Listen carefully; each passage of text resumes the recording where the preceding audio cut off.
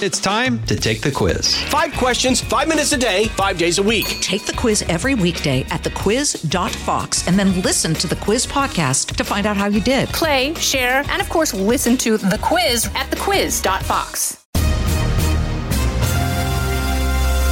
Sunday, June 23rd, 2023. I'm Kevin Cork. The House Committee on Homeland Security examines just how President Biden's border policy has led to a record number of migrants and fentanyl flowing into the country. And many Republicans are now calling for the impeachment of Homeland Security Secretary Alejandro Mayorkas. The laws did not change between the Trump administration and the Biden administration, yet the situation along the border has gotten progressively worse. I'm Jared Halpern. Trial date set and more indictments expected, but legal trouble seemed to be no trouble at all for former President Trump's re-election campaign. Look, I think it proves the point that what do most Republican voters want? They want Donald Trump to be the nominee again. They don't want an imitator of Trump. They don't want someone who's the anti-Trump. They want Donald Trump as long as he's a candidate for the presidency. This is the Fox News Rundown from Washington.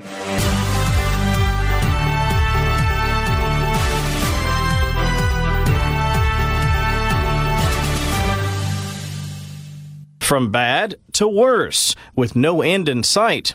That's how many critics of the Biden administration's border policies sum up the current situation along the U.S. southern border, which has seen the number of illegal crossings soar into the millions and fentanyl deaths rise due to an increase in drug trafficking. The House Committee on Homeland Security held a hearing this week in which they examined just how the president's border policies have impacted the rise of cartel crime. The cartels are still raking in the profits, and migrants are still being smuggled, trafficked, and abused. Our focus today is on the Mexican drug cartels and how they're running wild under Secretary Mayorkas' policies. One thing is clear. The cartels have seized control of our border. Many House Republicans have also called for the impeachment of Homeland Security Secretary Alejandro Mayorkas, citing what they call high crimes and misdemeanors. The wrong approach that those on the left are using, where they're saying, well, we've always had this issue. It's kind of always been there, and there's nothing to see here. Chad Wolf is the former acting Secretary of Homeland Security under former President Donald Trump, and now heads Wolf Global Advisors. And here's why that's wrong. By any objective measure, this is as worse as it's ever been. The numbers that we're seeing, the human trafficking, the fentanyl, by any objective measure, this is the worst as it's been. And we're not talking about something that surprised the United States and surprised the Border Patrol or surprised, government officials. We saw that during the Trump administration when you saw these spontaneous caravans coming out of Central America or Mexico. And so you had to respond to it. That's not what we're seeing today. We're seeing an influx because of specific and deliberate policy decisions made by the Biden administration. The laws did not change between the Trump administration and the Biden administration, yet the situation along the border has gotten progressively worse. And so you have to ask the question, why is that? It's because of certain specific decisions. And so when those on Capitol Hill, particularly those on the right, start sounding the alarm, I think it's correct because the alarm needs to be sound because we're going in a direction that's wrong for the country. And it's a direction that can be changed through policy, not through anything else, not through resources, but making the right policy decisions, at least in this context and at this moment in time, is all the difference in the world. And unfortunately, that's the difference I see today versus debates that we've had 4 years ago, or perhaps even further in history. Here's the real struggle, I think, for many Americans, and it's one thing for you and I to have a conversation about this. You've been down to the border. I've been down to the border many, many times. But I think the real frustration for people outside of the Beltway, and maybe even those who don't live in those border states, is there's this idea that, yes, the Bidens will put out, speaking of the administration, they'll put out a statement. You may remember it was back in April. They said, hey, listen, we're announcing a slew of criminal charges against top Mexican drug cartel individuals who've been accused of smuggling fentanyl. We're going after the Sinaloa cartel. So they will put these statements out. You'll have Mayorkas get out and say to congressional lawmakers with a straight face, we are doing our job. We're working on it. And yet the numbers, Chad, don't seem to back up maybe, I guess I would call it a fulsome effort. Am I seeing that in the wrong way? No, I think that's right. I think, look, this is what the administration will do, and that's why it's critically important. Obviously, Fox covers the situation along the border quite extensively. It's why I talk about it and write about it and been very vocal about it, because I think the American people deserve transparency and the truth. And I think what you're getting from the Biden administration is just a sliver of that. They cherry pick numbers, they cherry pick facts, and they present them to the American people as though this is everything that you need to know about what's going on. And I'll just give you a for instance. They came out here in the last couple of days with June apprehension numbers encounter numbers along the border. And it's 144,000 or so, they said. That's the number that they continue to talk about. And they say that's a big reduction. Well, it's actually not, right? And you just go to the DHS website and you click all the filters for all the encounters that are coming into the United States, and it's over 200,000. But what they'll tell the American people is that the apprehensions along the southern border have decreased. That may have been because they are pushing those individuals to other mechanisms and other manners of coming into the country through parole and other things. So I think it's important that the American people really understand what's going on. And look, I get it. This immigration context is tough to understand sometimes. But the images, the visuals, and just the disaster of what is the border, whether it's the southern border or now the northern border is seeing, 300-400% increases in their encounters. And why is that occurring? So I think we got to continue to talk about it, because until it gets under control, until Border Patrol is able to breathe, it's been 28 months and they're in a crisis. I think it's important that people continue to talk about this. Before I ask you to take a swing at some possible solutions, I want to know if giving credit where credit is due is in order. The DOJ, as I mentioned, said it had unsealed 28 charges against leaders from the Sinaloa cartel. They make the argument, Chad, that they are stopping massive amounts of drugs. They are seizing millions of dollars. They say that they're doing the job and they're not getting the credit that they deserve. Critics, by the way, would argue they're really turning a blind eye. They're not doing nearly enough, and they're not doing nearly as much as they could have, especially when compared, they would argue, to what was happening, say, during the Trump administration. So would you view that as, okay, giving credit where credit is due, or is this a smokescreen? Well, here's how I would answer that. If I'll give you, for instance, if 100 people cross the border and you're catching 10 of them, then you're catching 10 people. But if, 3,000 cross the border and you're catching 300, well, yeah, you're catching more people. You're catching more people because more and more people are coming in numbers that we've never seen before. So that's kind of my answer, which is you're exactly right. They tout all their apprehensions and they tout, drugs that they've interdicted.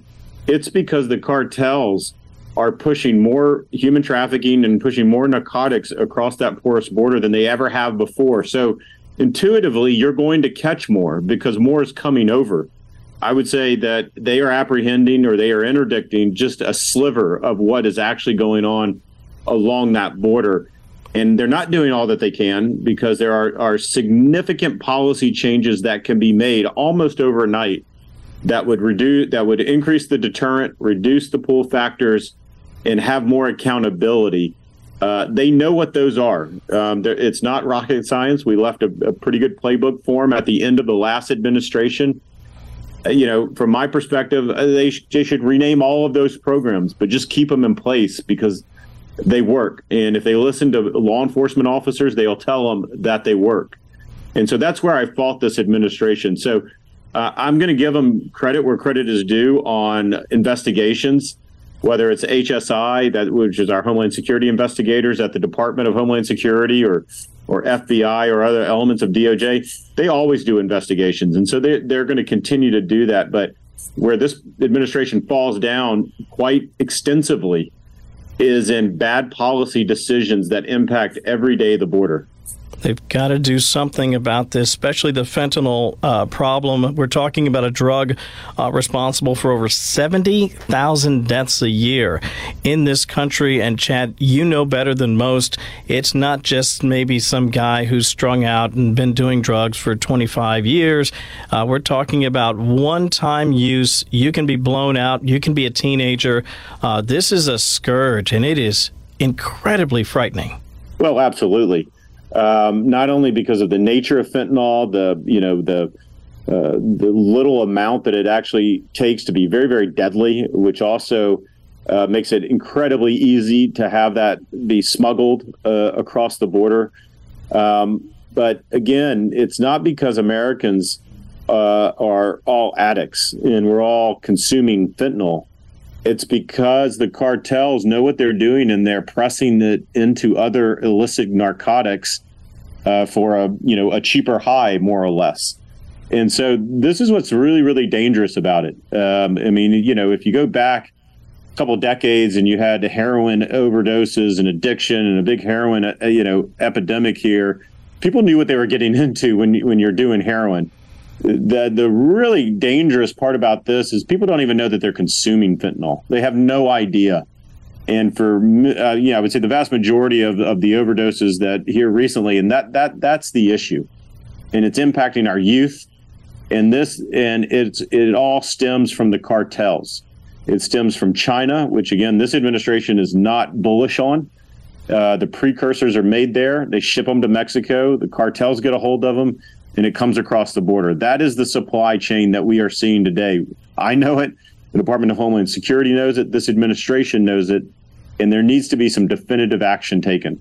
You talk about definitive action. I think there is a sentiment among many on the right, especially among congressional lawmakers, that Alejandro Mayorkas is over his skis, as I would say, having grown up in Colorado.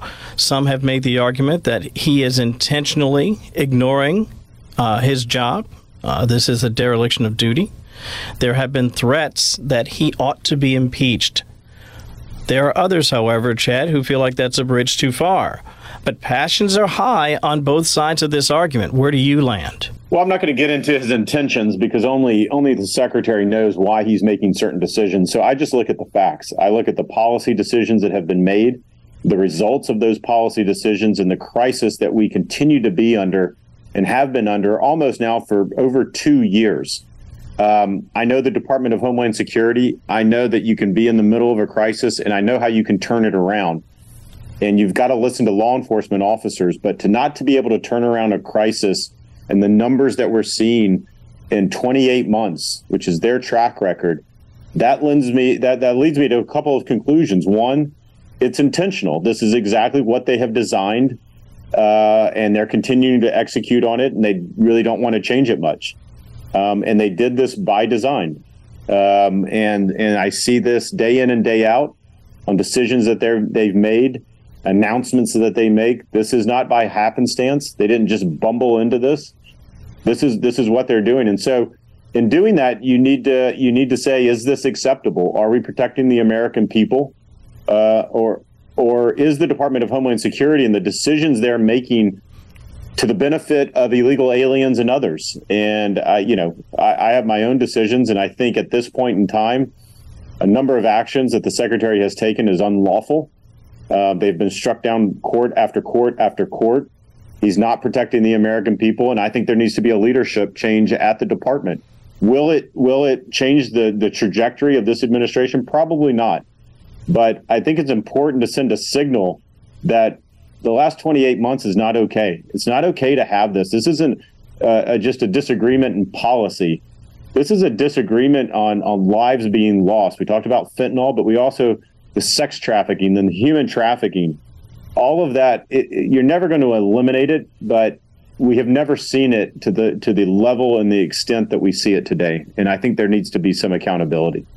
And a quick note from here, the nation's capital, the House Judiciary Committee will hold a hearing next week at which Mayorkas is expected to be present and will very likely, as you can imagine, Chad, face a grilling from Republicans over the border crisis. Your former boss made the suggestion that we ought to consider the cartels a major threat to this country and even suggested that maybe we consider engaging them militarily.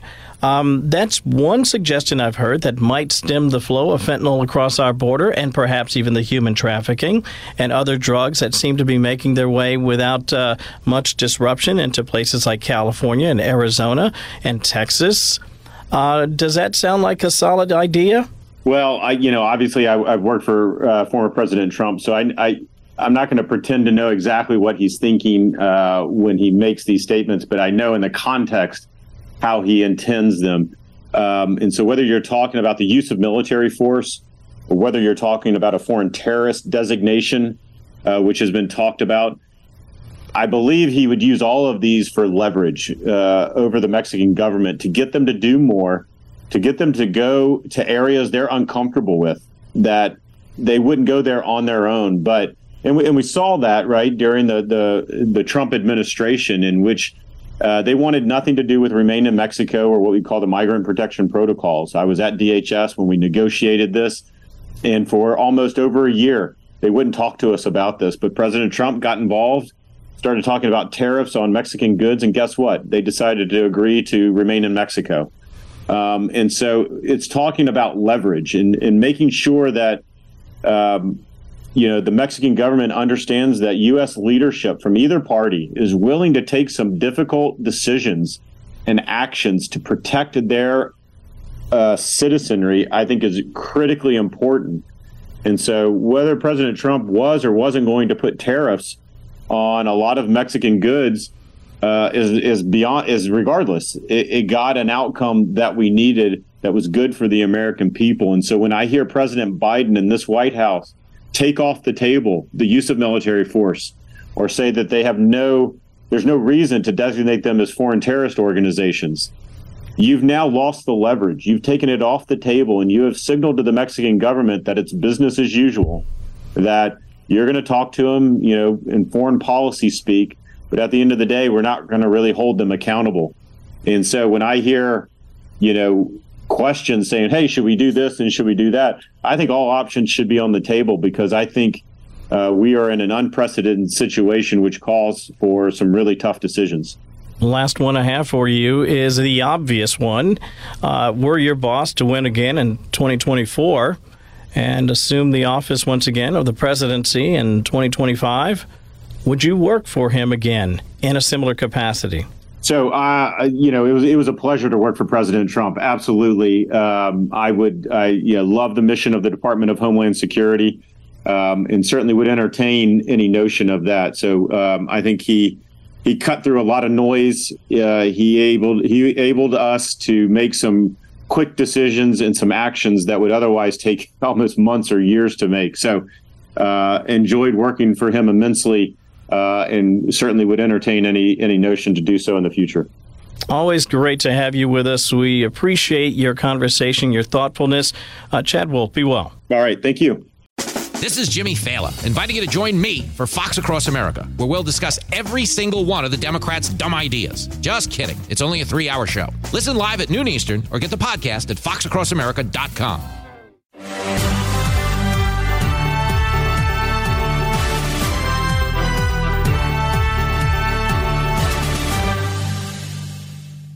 Save the date for May 20th, 2024. That's the day Judge Eileen Cannon has set for the start of a first-of-its-kind federal trial in the case of former President Trump's handling of classified documents. Prosecutors wanted that trial to start sooner, by mid-December. Trump's attorneys say the former president can't get a fair trial while he's running for president and asked the judge for a delay until after next year's election. Instead, barring any other delay, the frontrunner for the Republican nomination will begin to face a jury jury of his peers after many Republican voters have started their caucuses and primaries. In fact, May is weeks after Super Tuesday and less than 2 months before the start of the Republican National Convention officially will crown the party's nominee. But it may not be the first trial for the former president. He's facing state charges in Manhattan connected to hush money payments. That trial is currently slated to start in March. And this week, former President Trump revealed on his social media page he's been sent a letter from special counsel Jack Smith that he's a target of a separate investigation related to actions taken after the 2020 election and the January 6th Capitol riot. Such a letter is often a sign of an imminent indictment. And if you're thinking all of these trials, both civil and criminal, are enough to derail any other campaign, you are not alone. But in the case of the former president, it only seems to strengthen his primary campaign. Fox News Radio's political analyst Josh Krausauer says it's almost ripped from a Hollywood script. So I think the best way of thinking about how Donald Trump is viewed by the Republican Party, especially in light of all these indictments to potentially by Jack Smith, is to think about Leonardo DiCaprio in the movie Catch Me If You Can. Frank Abagnale, literally running as sort of the anti-hero, running from the feds, right? And everyone was rooting for Leonardo DiCaprio's character, even though he was the bad guy. He was the guy breaking the law. And look, this is not true of the overall public, but Republicans sort of view Donald Trump as their guy, the guy who is, as he says, like fighting for kind of their he's fighting for people who I mean, because what Trump has said is, I'm the person standing between you and them. Yeah, I mean, that Trump is saying he's the guy who's fighting for the little guy, fighting for the guy who is, facing challenges, and he's representing them. And that's what you see in the polls, where he not only continues to lead the Republican presidential primary field, but he's actually, if you look at the polling, he's actually gained ground since the federal indictment by Jack Smith, at least among Republican primary voters. So I don't think that another indictment is going to markedly change Donald Trump's political fortunes. Look, I think it doesn't help him in a general election, but unless he's, physically like in jail, but before the November election, if he's the nominee, I have a hard time seeing how he doesn't win this Republican nomination. Is that the argument that other Republicans in this race are going to have to try and press upon, that, they can say that they don't think this is fair and that this is political and, whatever it is, but that it is untenable to win a general election? Is that what they have to convince Republican voters of? That was the initial argument by many Republicans running against Donald Trump. I mean, I can't remember how many times someone like Chris Sununu, the governor of New Hampshire, would go on TV and say, there's no way Donald Trump is going to be the Republican nominee. He can't get elected. And yet, not only does he gain ground in the Republican primary field, but he also is running competitively against Joe Biden, despite the baggage and the legal issues that he's facing. So, look, I think that a lot, like Ron DeSantis, I think, and other Republicans in that space are almost running and messaging and talking about Trump as if their only hope or their best hope is that Donald Trump has to pull out of the race because of all his legal problems. It's not that, Ron DeSantis gave an interview this week on CNN where he basically defended Donald Trump, who is his leading rival for the Republican nomination. When does that happen? When are you in the middle of a heated campaign and you're defending your leading rival? But I think the thinking, if there is thinking going on in the DeSantis camp, it's that there's a sense that maybe Donald Trump will have to withdraw from the race at some point. And if that happens, then DeSantis would be best positioned to win over those Trump voters. Do you see a scenario in which Donald Trump willingly leaves this race? I don't. The only way I see Trump leaving the race is if he is convicted of a crime and is sentenced, but I mean, something like that. I mean, even looking at that's way into the future. Yeah, and look, we're a long way off. Prosecutions last a long time. Exactly, Jared. I mean, it takes a long time for the legal process to wind itself up, and you're facing a lot of different venues for different charges. Yeah. Look, I think Trump's lawyers would probably tell him that this is, what his strategy politically is damaging to his legal case. It does make him more likely to face jail time or serious punishment. He probably makes more public comments than most defense attorneys are comfortable with. But that's the unique position that he is in, though. He is running for president. He is the presumptive Republican nominee, certainly the front runner. for the Republican nomination. And it seems like the argument, because, you talk about DeSantis, I heard Nikki Haley this week say as well that, it's a distraction. We can't win elections if we're talking about the past. We have to talk about the future. Candidates have been saying this for months now. Look, none of the arguments that other Republicans are using, including Chris Christie, who is running straight at Donald Trump. He's taken a different tack, to be sure. But none of those strategies, whether it's going at Donald Trump directly, whether it's talking about electability, whether it's talking about focusing on the future instead of the past, none of these tactics by different candidates have really worked. And look, I think it proves the point that what do most Republican voters want? They want Donald Trump to be the nominee again. They don't want an imitator of Trump. They don't want someone who's the anti-Trump. They want Donald Trump as long as he's a candidate for the presidency. The other thing that I hear from a lot of conservative Republicans and even mainstream Republicans who, are cognizant of their record in recent presidential elections have said that, they've pushed the electability candidate before and it didn't work. They mentioned Mitt Romney. They mentioned John McCain. You go back to the 90s as well. Is that a fair argument? I actually think the voters are right in dismissing these electability arguments because, at least when it comes to Ron DeSantis, is the Republican that's almost as well known as Donald Trump. And when you look at a lot of polls, many of them show Donald Trump doing just as well as Ron DeSantis in a head-to-head matchup against President Biden. If you're just one of these, voters who's just looking at the polls that are out there and trying to figure out who's got a better chance of winning based on the numbers, you wouldn't find an obvious case for Ron DeSantis just based on the head-to-head polling between the two Republicans against Biden. So I think it's hard to make that case when even the polling doesn't show that Ron DeSantis is any more on paper electable than Donald Trump. So you and I are going to be in Milwaukee, about a month? For this first debate. We will be sightseeing the Bronze Fawns. Just make sure that's on your itinerary before we watch. Have you seen it? It's pretty remarkable. And do these attacks or these lines of criticism from Republicans, could they land differently in a debate format, assuming that everybody's there, assuming that the former president is there and Chris Christie and Ron DeSantis and Nikki Haley, like to be able to sort of pose these criticisms to Trump himself? Does that change anything in your mind? Well, I think the first question is Donald Trump even going to be at that first? I hope he is. I think for democracy's sake, for a really healthy debate, it'll be good to see Donald Trump debate his opponents. But that's not a given right now. So I think that's the first question. He says he has a big lead and doesn't need a debate. So we'll see what he decides to do. If he is there, the Republican that's best positioned to make the case directly to his face and who's been doing it on TV for quite a bit of time now is Chris Christie. But the problem with Chris Christie is he doesn't, even if he is able to consolidate the people who hate Trump the most, that's not enough to get not. Yeah, it's not enough to win a Republican nomination. It's going to disqualify you from the Republican nomination. So you might have the best moment on the debate stage, but in a Republican primary, that's not how you're going to win. So, and I don't think, frankly, the other candidates really have the skill set to directly take on Donald Trump in a direct way and not a passive aggressive way that we've seen so often from a lot of other candidates. Do trial dates or court appearances, anything like that? I mean, those have almost become quasi campaign events for the former president too.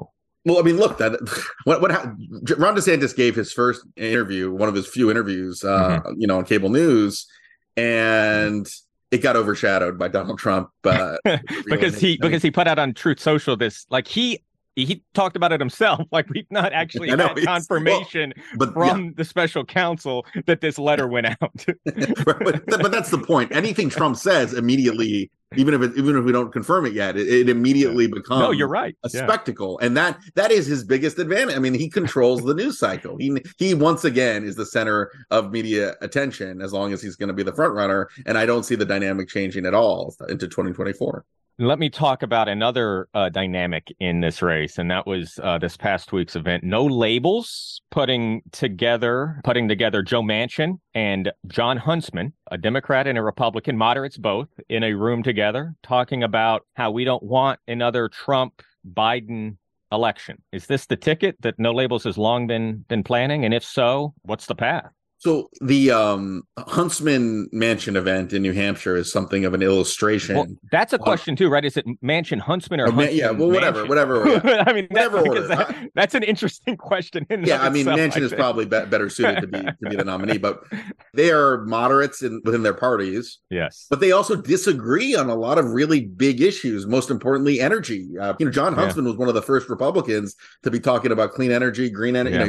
I remember interviewing him when he ran for president, all about green energy and environmentalism. Joe Manchin is in a state that requires coal and traditional hydrocarbons to get his state's economy going. So that actually came up at the No Labels event when they both agreed that they disagree on a big issue.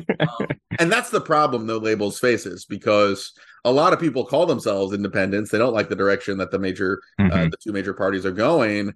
But when it actually comes to issues, that they may find that even if you're both independent, you may disagree on more issues than you agree on. And look, there's a moment that Robert F. Kennedy Jr. was testifying on Capitol Hill this week.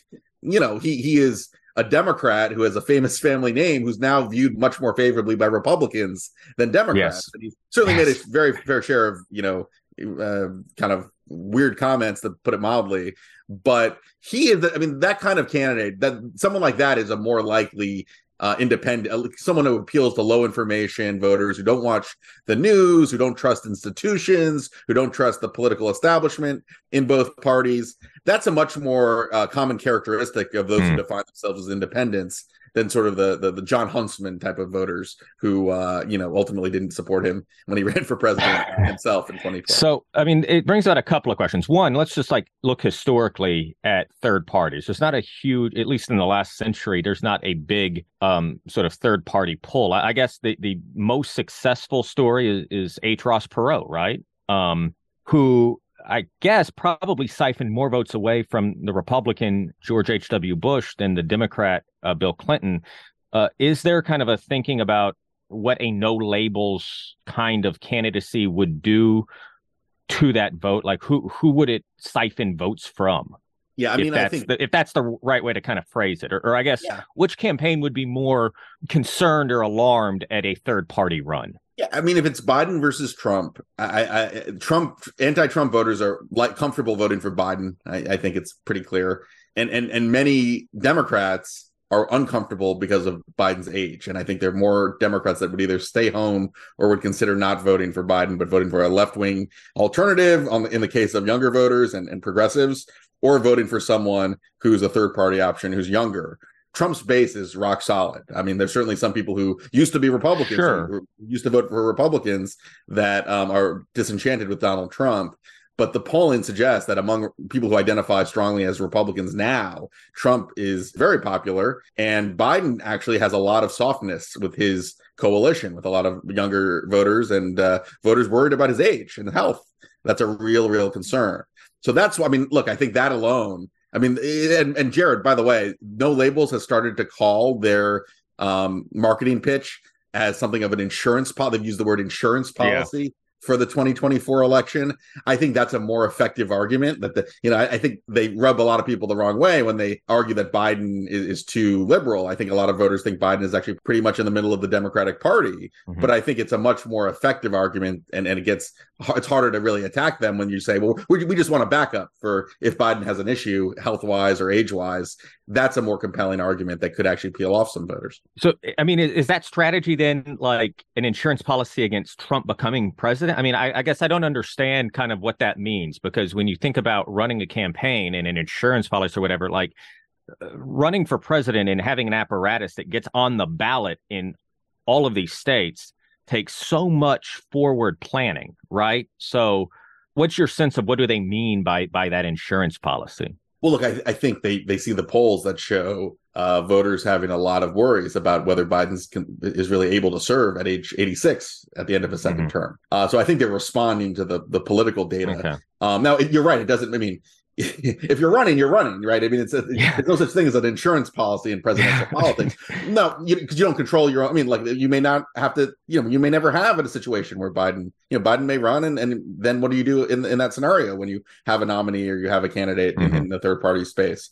So it's nice in theory. In practice, I don't think it makes a whole lot of sense. But look, I think you could draw up a scenario where let's say Biden isn't able to run for a second term, and you have Joe Manchin waiting in the wings already, as a nominee. Sure. Well, maybe Joe Manchin would actually have an advantage over anyone else that the Democrats would put up, and who is not nearly as well known, because it takes time to build the campaign. It takes time to get recognized. So maybe that's the play, where it's not in your control, but they are an insurance policy, and they hope that Biden doesn't run again, and maybe someone like a Joe Manchin would benefit in that scenario.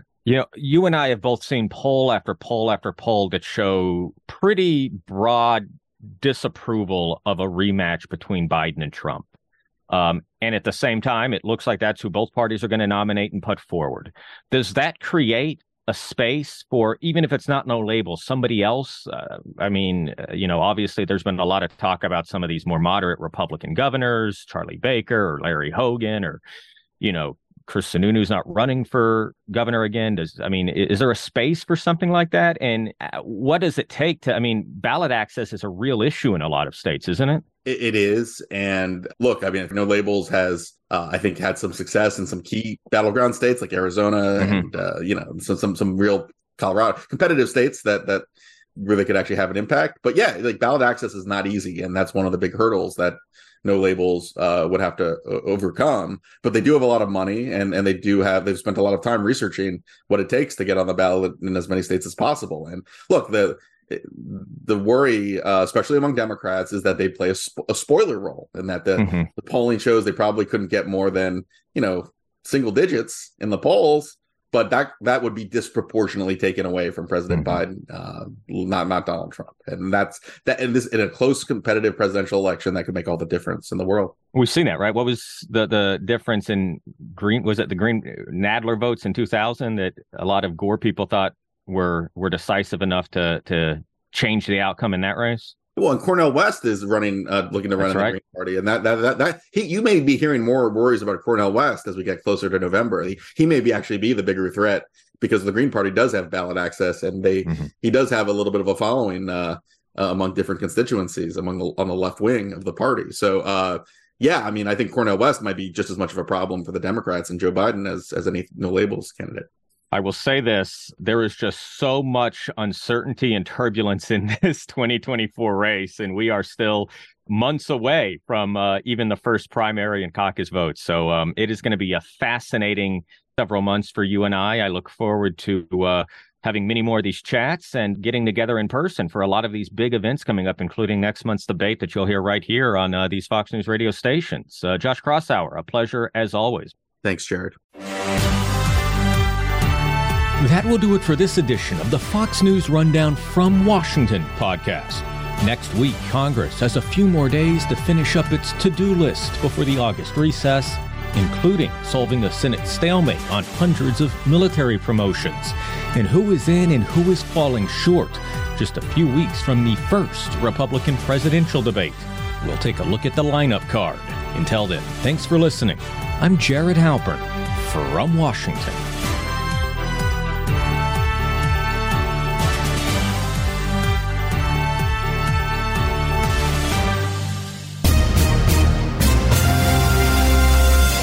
Stay up to date by subscribing to this podcast at foxnewspodcasts.com. Listen ad-free on Fox News Podcasts Plus on Apple Podcasts. And Prime members can listen to the show ad-free on Amazon Music. And for up-to-the-minute news, go to foxnews.com. From the Fox News Podcasts Network, subscribe and listen to the Trey Gowdy Podcast. Former federal prosecutor and 4-term U.S. Congressman from South Carolina brings you a one-of-a-kind podcast. Subscribe and listen now by going to foxnewspodcasts.com.